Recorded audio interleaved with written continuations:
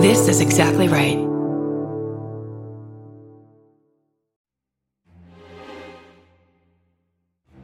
I'm Kate Winkler-Dawson. I'm a journalist who's spent the last 25 years writing about true crime. And I'm Paul Holes, a retired cold case investigator who's worked some of America's most complicated cases and solved them. Each week, I present Paul with one of history's most compelling true crimes. And I weigh in using modern forensic techniques to bring new insights to old mysteries. Together, using our individual expertise, we're examining historical true crime cases through a 21st century lens. Some are solved, and some are cold. Very cold. This is Buried Bones.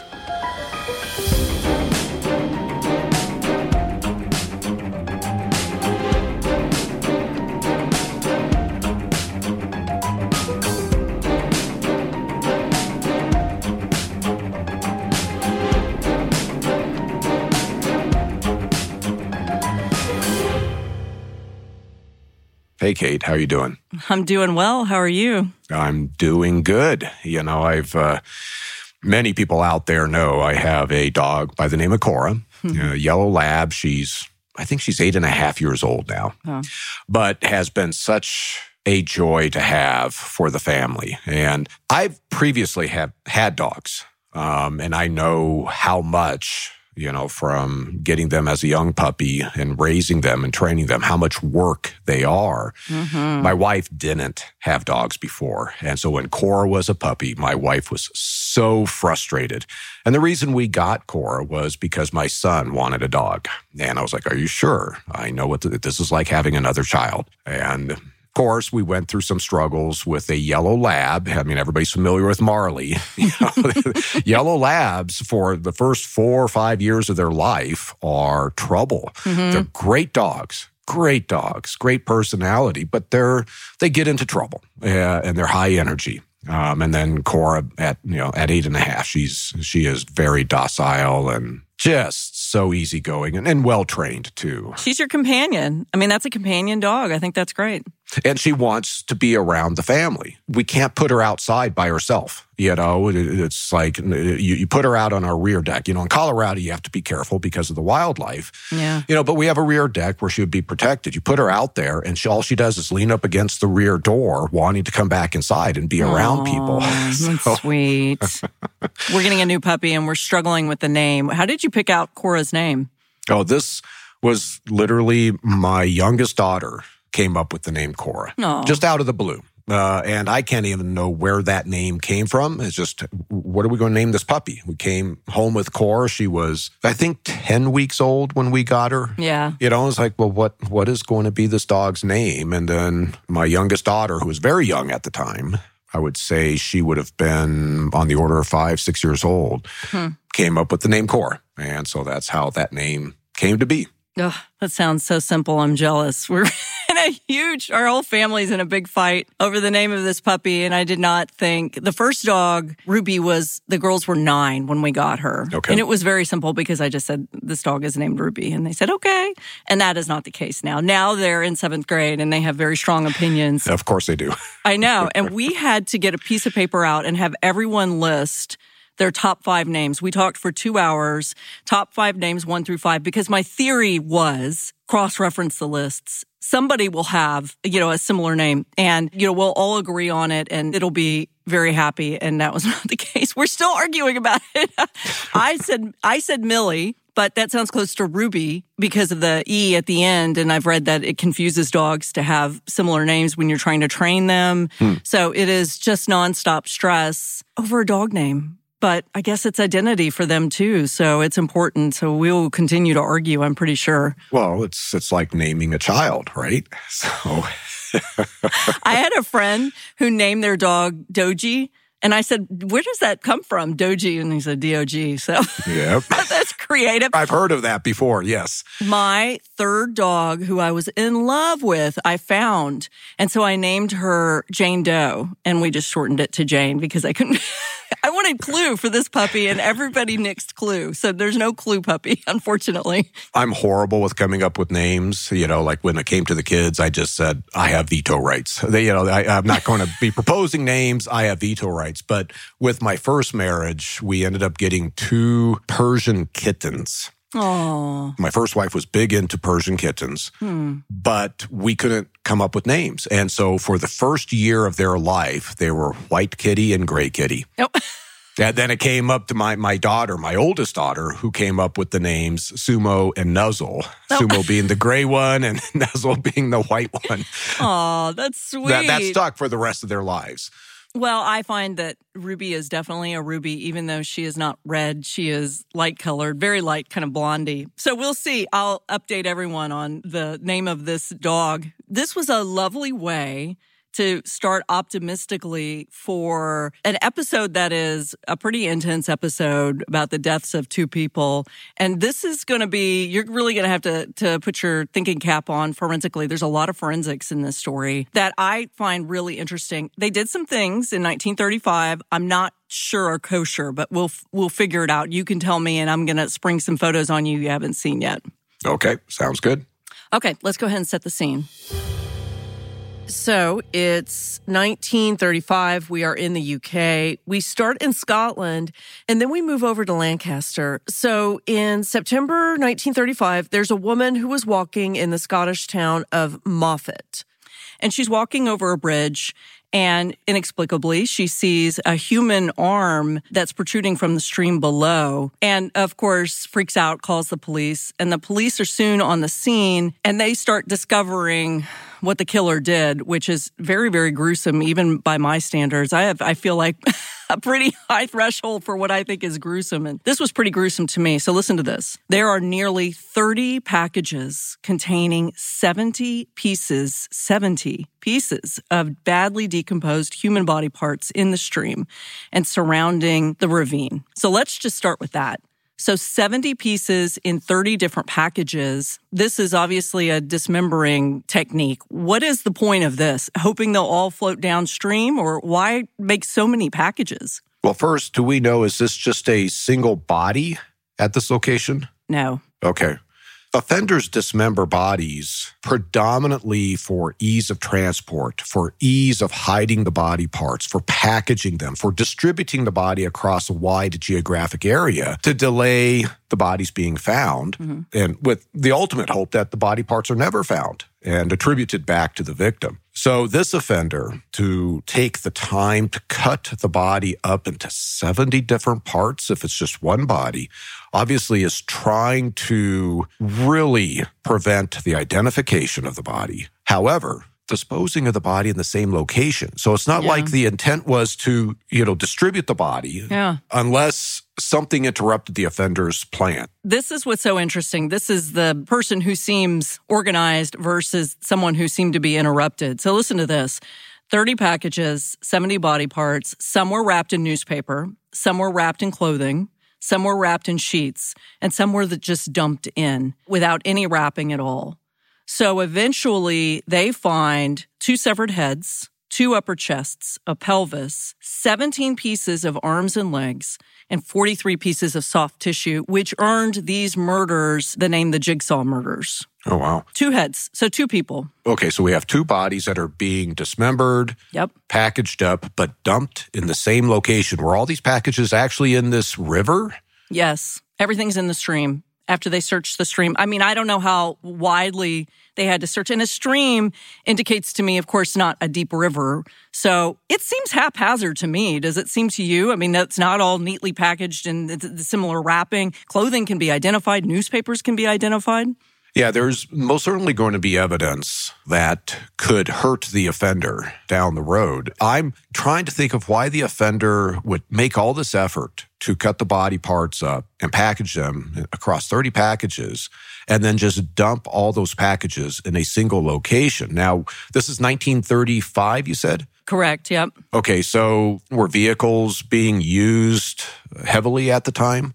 I would imagine there were vehicles. I assume that he used a vehicle to transport the bodies because we're going to find out that they were for sure killed in a different location. Okay.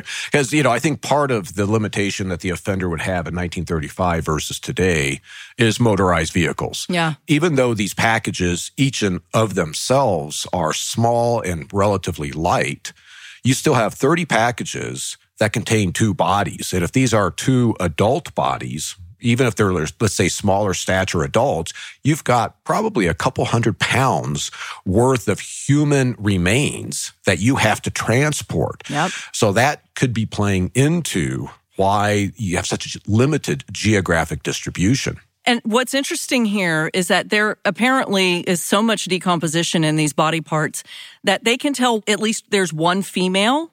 I'm assuming maybe genitalia or breasts or something, but they don't know about the other one. They don't know if the other one's male or female. So they have heads. So this must have been severe decomposition. Okay. Soft tissue is gone. There's going to be an assessment by experts whether or not this decomposition, it's possible maybe these bodies had been dead for a period of time before they were dismembered and then, thrown into the water. That would show a different type of decompositional process than bodies that were dismembered fresh and then thrown right away into the river.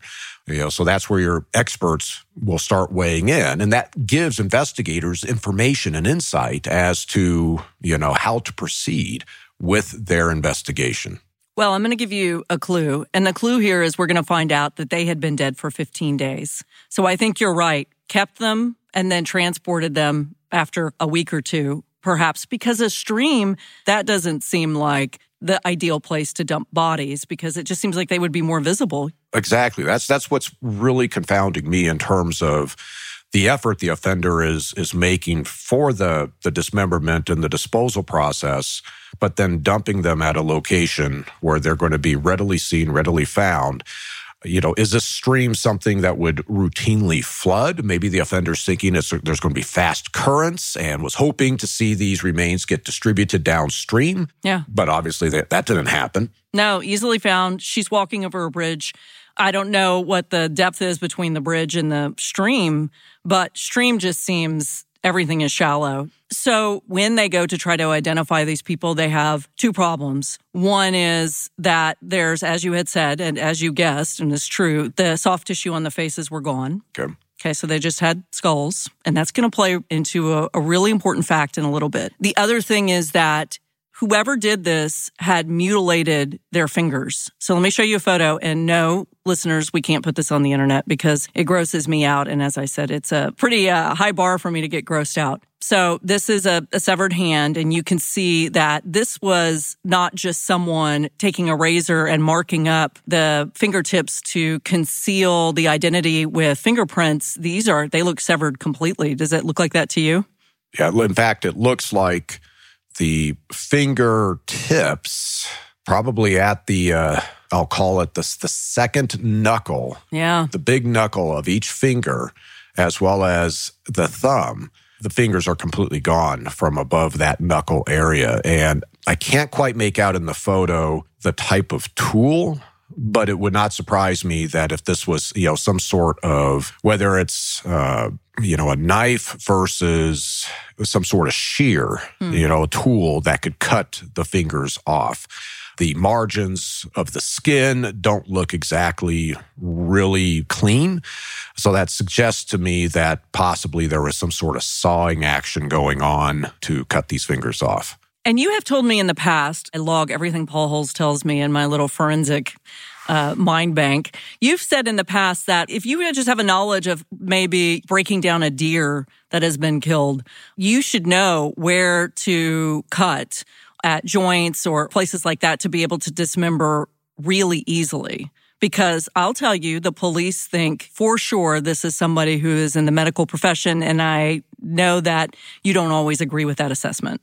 No, not at all, especially when you start talking something, as fragile, if you will, as fingers. This is not going to take a lot of effort in order to cut through these fingers if they're being cut through the joint. This is something somebody would naturally almost stumble across. Mm-hmm. If you are cutting through a body, let's say you're trying to cut through the vertebral column, and you run into bone, you're going to start moving the knife around, and all of a sudden you find, well, here's the intervertebral disc. Here's an area where now I can continue to cut without trying to saw through bone. This is where the autopsy, the pathologist's observations, did the offender remove the fingers by cutting through the joint, or were the finger, the metacarpals, actually cut in half and the joint was left? So the pathologist said that this had to have been someone that had surgical precision. He believed that it had taken in the realm of 8 hours to dismember both of these bodies. I'm not sure how you would know that. And as you're talking about, expertise in dismembering bodies varies from the person. No, for sure. Yeah, at least like with what I'm looking at from just this left hand, I mean, there's nothing surgical about what's happening here. This looks like it was done in haste. There was no efforts to try to make it clean. The offender is literally just trying to get rid of the identifying areas of the fingers and thumb that would have been recorded on a 10-print card, on a fingerprint card back in the day. I agree. So one thing they noticed is the packaging. And this is why I think this person's sloppy. The packaging that they used, besides clothing and sheets that presumably belong to someone and could be identifiable. I don't know if this is someone who went to a store and bought these things, but that seems risky. But on top of that, this is what happened. The killer included in these packages, newspaper was one of the coverings. And in one of the newspapers, there was a special insert that was only distributed to newspapers in Lancaster district in England. Oh, so how far away is that from where the bodies are found? Moffat, Scotland is about 100 miles from the Lancaster district in England. This is a long way for somebody to travel. In 1935? Absolutely.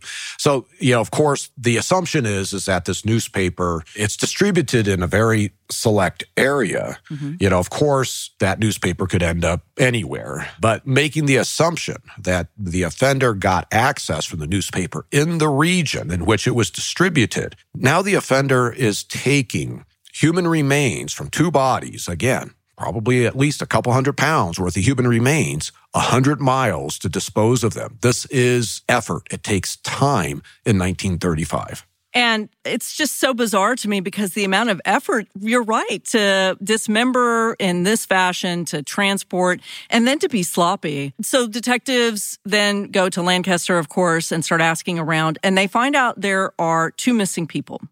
One is a woman named Mary Rogerson, and she's a nurse, a private nurse. She's been working as a housekeeper in the home of a doctor named Buck Ruxton. And we'll learn a little bit more about Buck Ruxton in a little bit. And at the same time, Dr. Ruxton's common-law wife, Isabella, has been missing too. So they have been, these two women, one who works in the house, so the nurse worked in the house, and the other one who is the head of the house, the female head of the house, have been missing since September 14th, 15 days before these bodies were found. Who's reporting them missing? Family members. Honestly, it's the nurse. Mary Rogerson's family was alarmed at first. And then Isabella's family, of course, piped up also, but it's the nurse's family that speaks out first. So Buck Ruxton, who's the husband of Isabella, right? Mm-hmm. He's not the one reporting Isabella missing. No. The friends just said, we haven't seen her around for a while. And he says, she travels, so I don't see her. What's interesting is still we are left with two bodies who are difficult to identify because of what was done as a forensic countermeasure of whoever the killer is did to try to hide their identities. Well, yeah, in 1935, to really identify these bodies, it's either going to be based on visual recognition, looking at the person's face or distinguishing features of their body, let's say a tattoo or scars or, size, shape, etc., but also fingerprints. And the offender has taken time to remove the fingers, I'm assuming, off of both bodies. Yes. Right? Absolutely. And were these fingertips recovered in any of the packaging with the rest of the remains? Nope. So that's the one thing the offender did place elsewhere. Yep. The one identifying feature from 1935, the fingertips, gone, not with the primary body parts. Okay. Now, the way that they identify and connect, because spoiler alert, we do believe that this is Mary Rogerson and Isabella Ruxton. The things that they use to identify them, I think, are unreliable, but you could tell me what you think. They contact Mary Rogerson's mother, who was the one that sounded the alarm on this to begin with. And they wanted a thorough description of her daughter. The mother is able to identify part of a blouse that was recovered in the stream, one of the things that the killer used to wrap up the body parts. And the reason she's able to identify it is that there is a custom-made patch that she herself sewed on that shirt. So she said, this is clothing that belongs to my daughter, and I recognize other clothing that belonged to her boss, Isabella Ruxton. Is that reliable? No, but it's a clue. Okay. At least you have a witness who's able to articulate items. So, from an investigative standpoint, you're going, okay, we're on the right track here. Now, to actually identify the human remains as Mary and Isabella, there needs to be more done. Clothing items, et cetera, could absolutely be taken from them and then placed on other people's body parts. Mm-hmm. So you really have to, when you say I have identified the person, you have to identify the physical aspects of that body and not the associative items that could be found with the body. Now, here's the other sketchy forensics, and I'm going to need you to tell me if I'm overreacting or not. Back in Scotland, there's a pathologist named John Glaister, and he was in charge of analyzing the scene, analyzing the bodies. He takes one of the skulls found in the stream, and he takes a picture of it, develops it, and then he superimposes a photograph of Isabella Ruxton on top of it. So I see you nodding your head, which is good because I'm going to show you the photo. Okay. So with the photos laid on top of one another, it's easy to compare the respective features. And I need you to help me figure out if this is enough evidence to say this is conclusively Isabella Ruxton. So here is what they did. You see her photo, and then you see the skull that they cleaned out, and they laid the photo on top of the photo of the skull. What do you think? Well, there's a couple things going on here that I would have some concerns about. Part of what I am not seeing is the use of a scale in the photographs. You have a photograph of the skull. I'd want to see a scale in that photograph. And then the hard part, of course, is this living photo of the victim. You're not going to have a scale available, so you can ensure that the comparison, everything is to scale to the actual size of the two different images.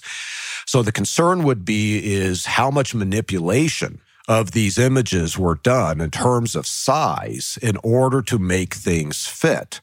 So they could have retrofit this, right, to fit their theory of what happened. And that's the concern. The one thing that I will say, because taking a look at sort of the anthropological aspects, I am seeing that at least the skull is within the range of proportions of the victim's facial features and head features. So it's not like there's an outrageous difference. However, there's no way this could be considered an identification, especially today.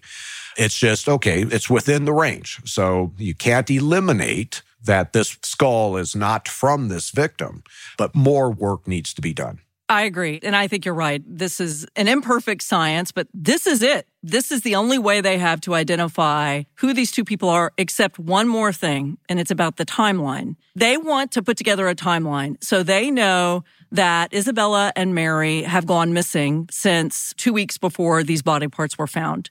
So we have a pathologist who looks at samples and sends it to the University of Edinburgh because there are bugs on the samples. So they've been in there, we presume, for a while.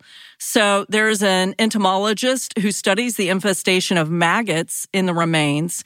He determines that the maggots are 12 to 14 days old at the time of their collection, and they were born from eggs that were laid in the stream by blowflies. And I know from American Sherlock that generally blowflies arrive to a body first, and then there's a list of bugs that usually come in a certain order. And that's how we are able to work with this. So the entomologist says that the remains have been in the ravine conclusively, he believes, between 12 and 14 days, which fits the timeline of when Isabella and Mary went missing. Is this reliable? Yes.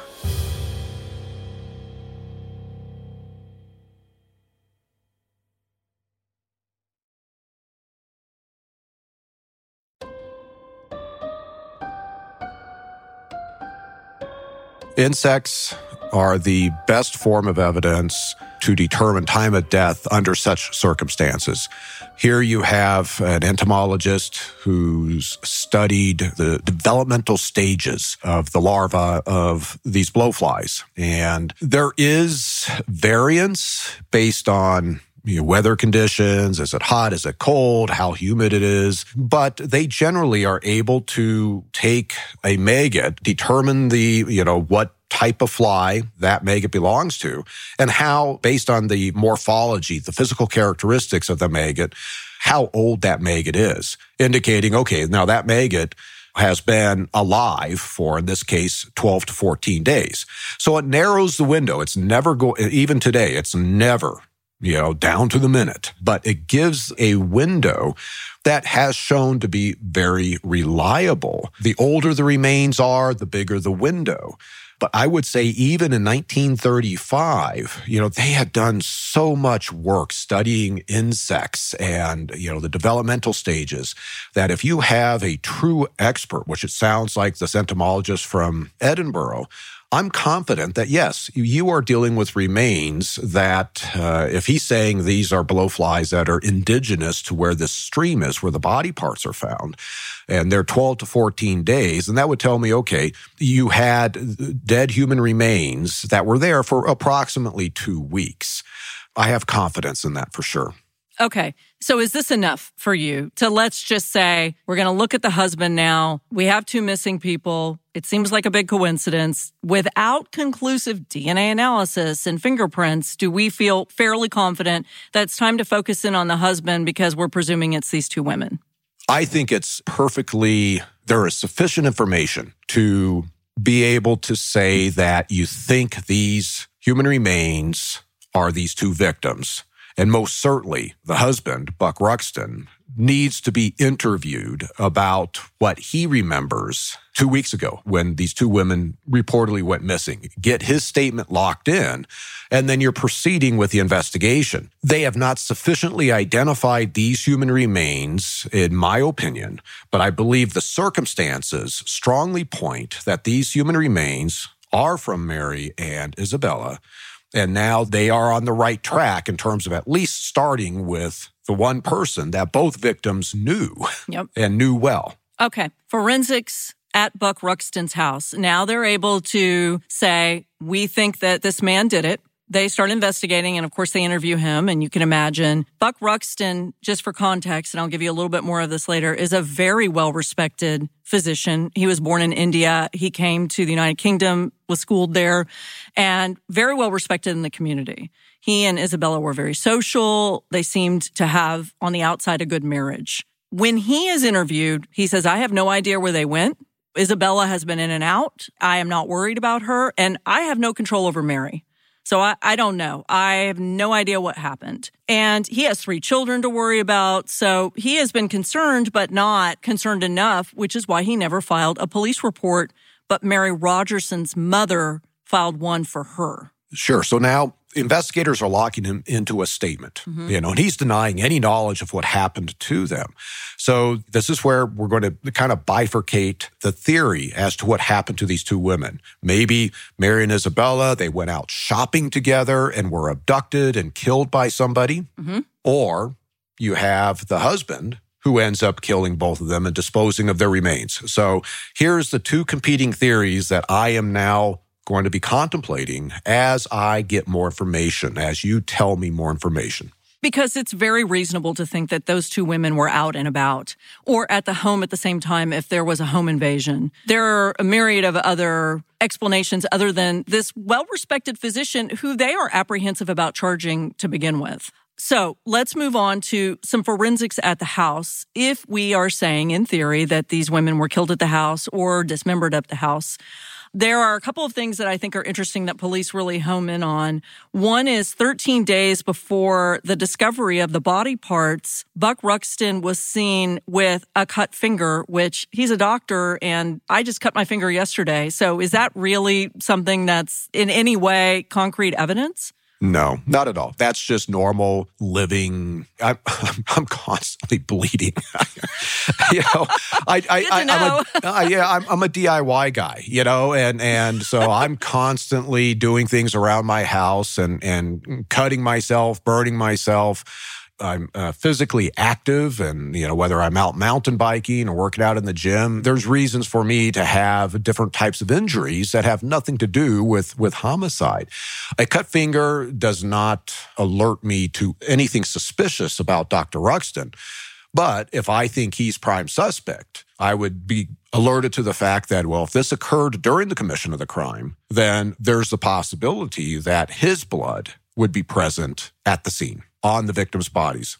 And they could do blood typing in 1935, which we know is limited. Of course, it's not as good as DNA analysis. But if Isabella and Mary and Buck had different blood types, is that at all helpful? It's, with the ABO system, that's one way to separate out that you have different bleeders that are contributing to blood that is present at the scene, but it's not very discriminating. If Buck Ruxton, let's say, is a blood type A, well, that's roughly 50% of the population that has that blood type.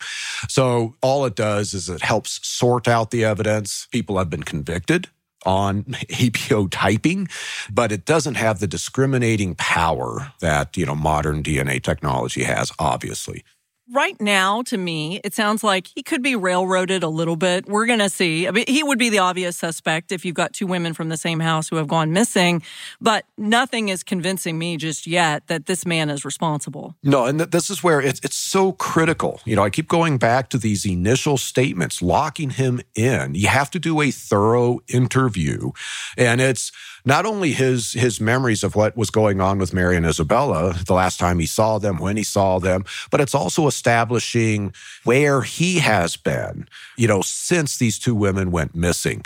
And you want to lock him into those statements. And if he is saying, well, I was at a store on this date, or I was at work, then you have to follow through and interview witnesses to corroborate or refute his statements. But fundamentally now, if we have a theory that Dr. Ruxton is possibly responsible for the homicide and dismemberment of these two women, where would he possibly have done these acts? Would it be at his house? Would it be at his workplace? Does he have another location? Investigators need to be drilling down on those potential locations. And then now, I think there's sufficient probable cause, here in the United States, to get warrants in order to be able to go in and do a crime scene search to see, is there any evidence at any locations that's under the control of Ruxton to indicate that, homicide and body dismemberment had occurred at one of these locations.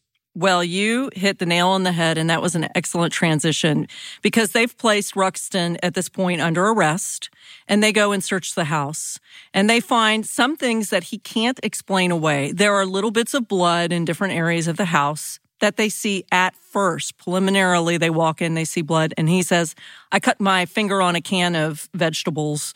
I already had told you I had a cut finger. That's not hard evidence. Here's the issue.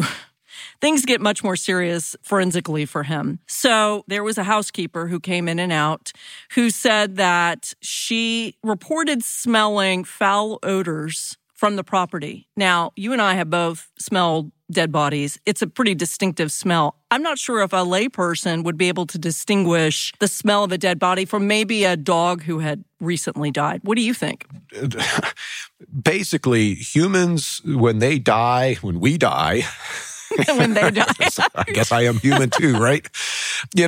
During the decompositional process, we have the same odor as if you were to be out, like when I go trail running, and there's a dead deer that's decomposing. It's the same type of smell. Us humans don't have the ability to differentiate that smell, whether it's, some carrion out in the field or it's an actual dead human body. They smell the same to me. And it is a very distinctive odor. In fact, one of the primary chemicals that contributes to the smell of death is called putrescine. It's a very descriptive name, putrid, right? Putrescine. Yeah. And then there's other chemicals that also have been identified as part of, this decompositional gases that are released.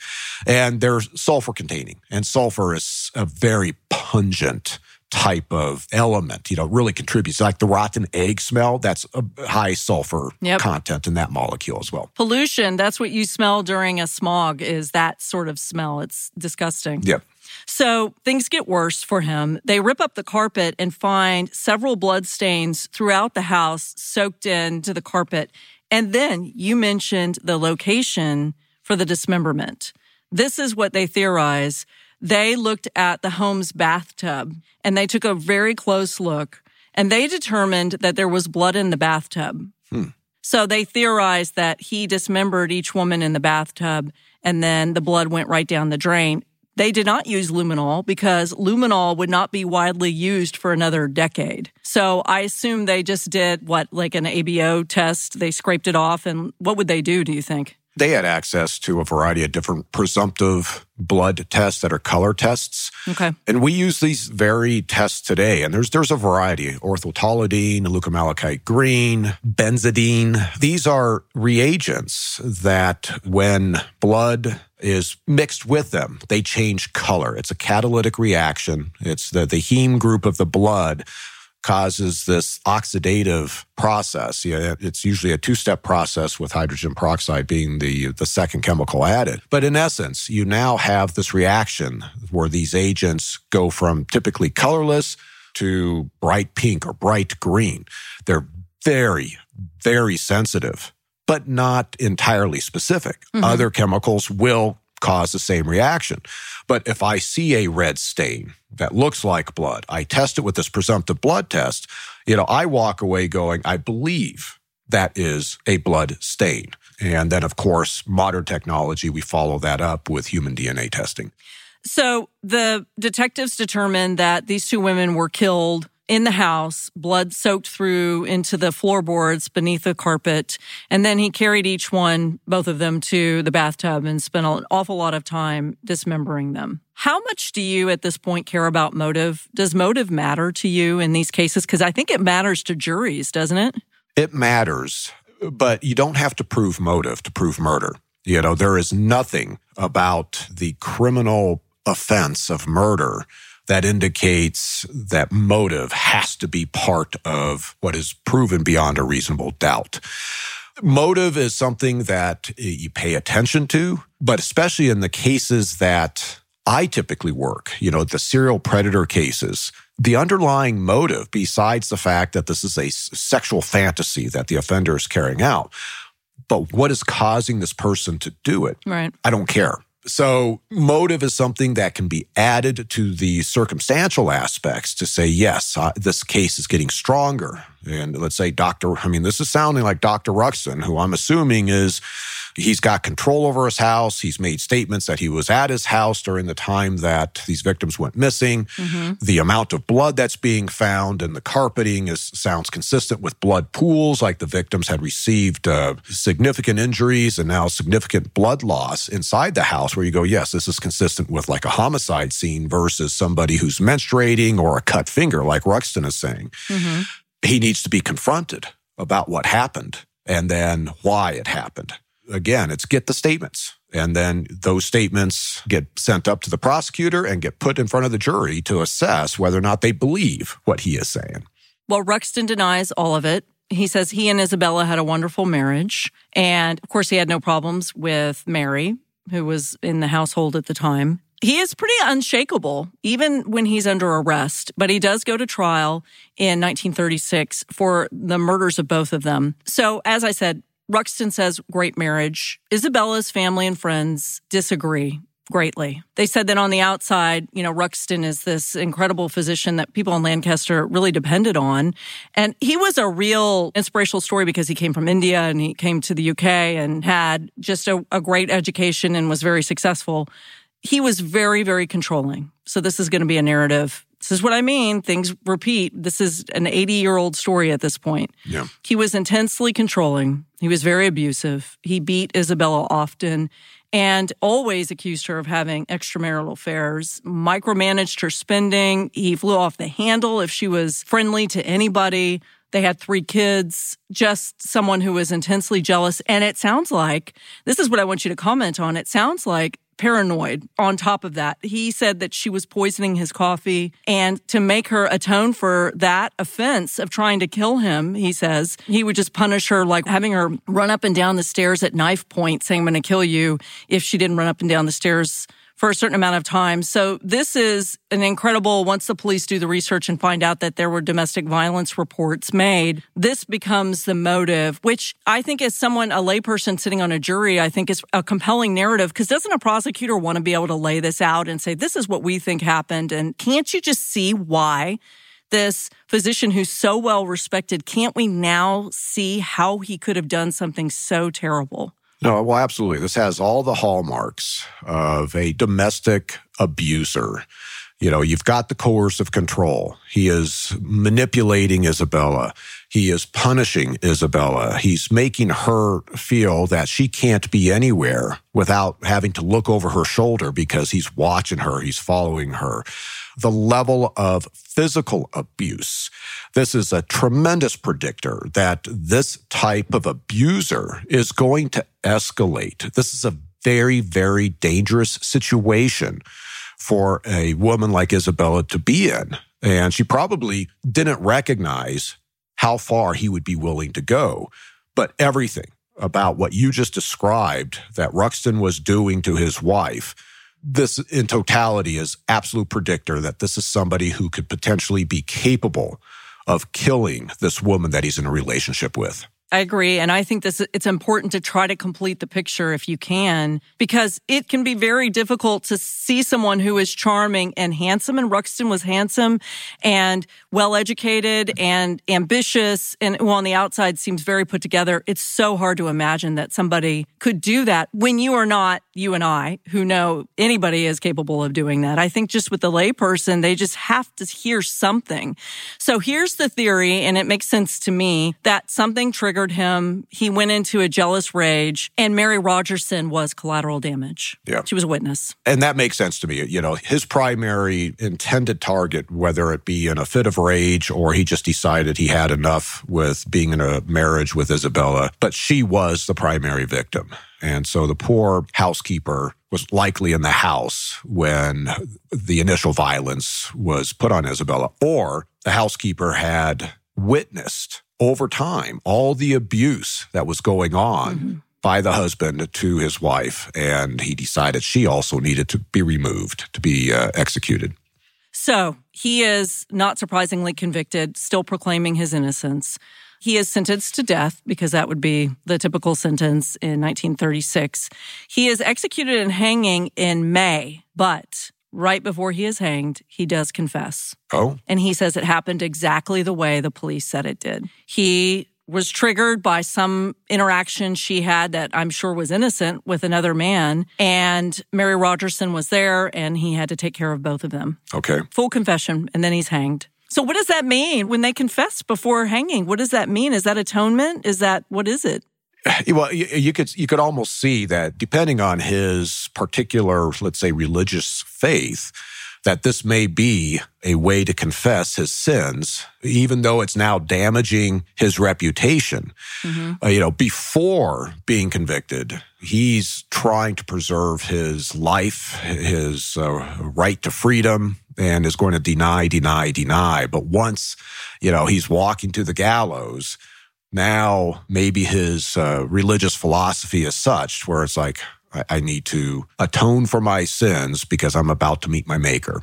When he receives his death sentence, he thanks the judge and the jury for giving him a fair trial. He salutes the courtroom. It sounds like what you said. He sort of just accepted that this is what's going to happen, and then he's hanged.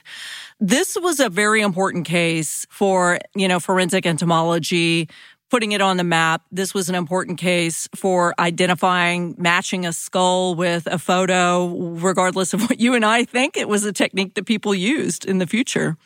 No, most certainly. And part of when we get into the anthropology aspects of identifying bodies, that's something that has evolved over time.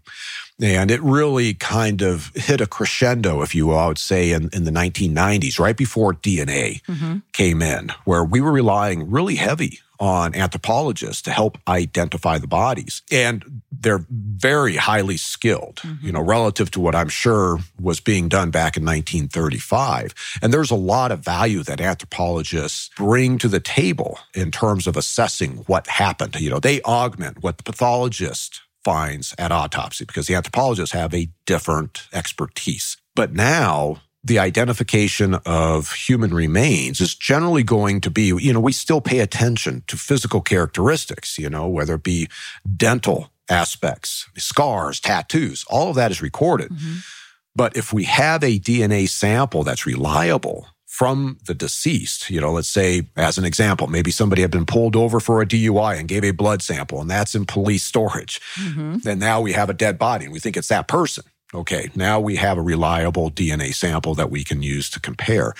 And typically, we would be trying to do DNA today just about on anything, and it lessens the requirement to base the identification on physical characteristics. I am kind of curious, though, in Ruxton's confession, did he describe how he dismembered these two women? No, he didn't talk about whether it was a saw or what he ended up using. They were right, though, that this was somebody with medical knowledge, certainly somebody who was meticulous. Yeah. And, I'd like to see, the totality of how the dismemberment occurred. It sounds like it was done to the extreme, but I've worked a case in which 3 bodies had been dismembered by the offenders and were distributed across multiple duffel bags and thrown in the Sacramento River area.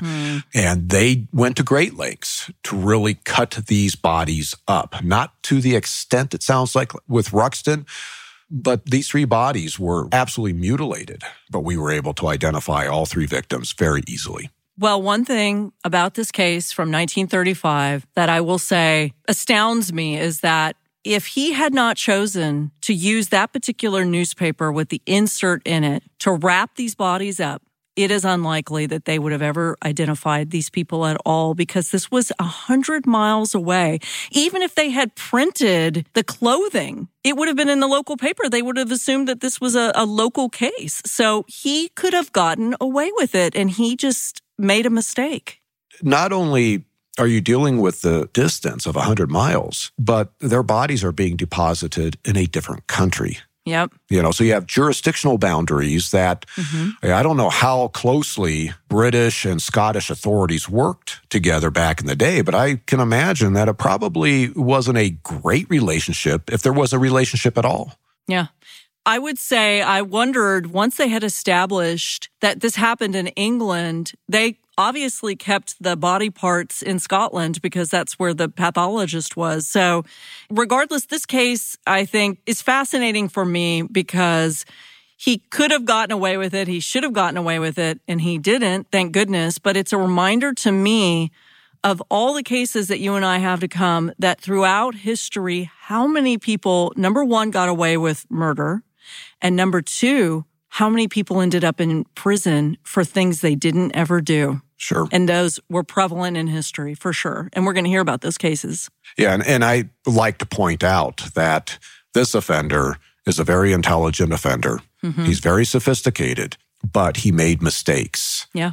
He's not well-versed in homicide and getting away with homicide. And that's what we rely upon in law enforcement is those mistakes. No matter how smart the offender thinks they are, we're hoping they made that critical mistake of putting the newspaper that could be tracked back to their geographic area. Well, the police in this case did a fantastic job, thank goodness. Quality investigation.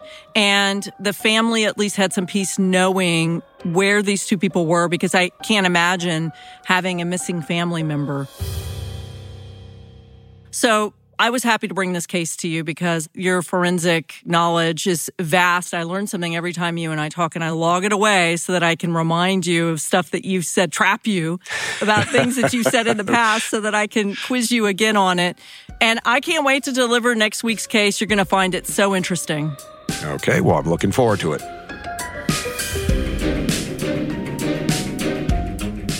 This has been an Exactly Right production. For our sources and show notes, go to exactlyrightmedia.com/buriedbonessources. Our senior producer is Alexis Amorosi. Research by Marin McClashen and Kate Winkler-Dawson. Our mixing engineer is Ryo Baum. Our theme song is by Tom Breifogel. Our artwork is by Vanessa Lilac.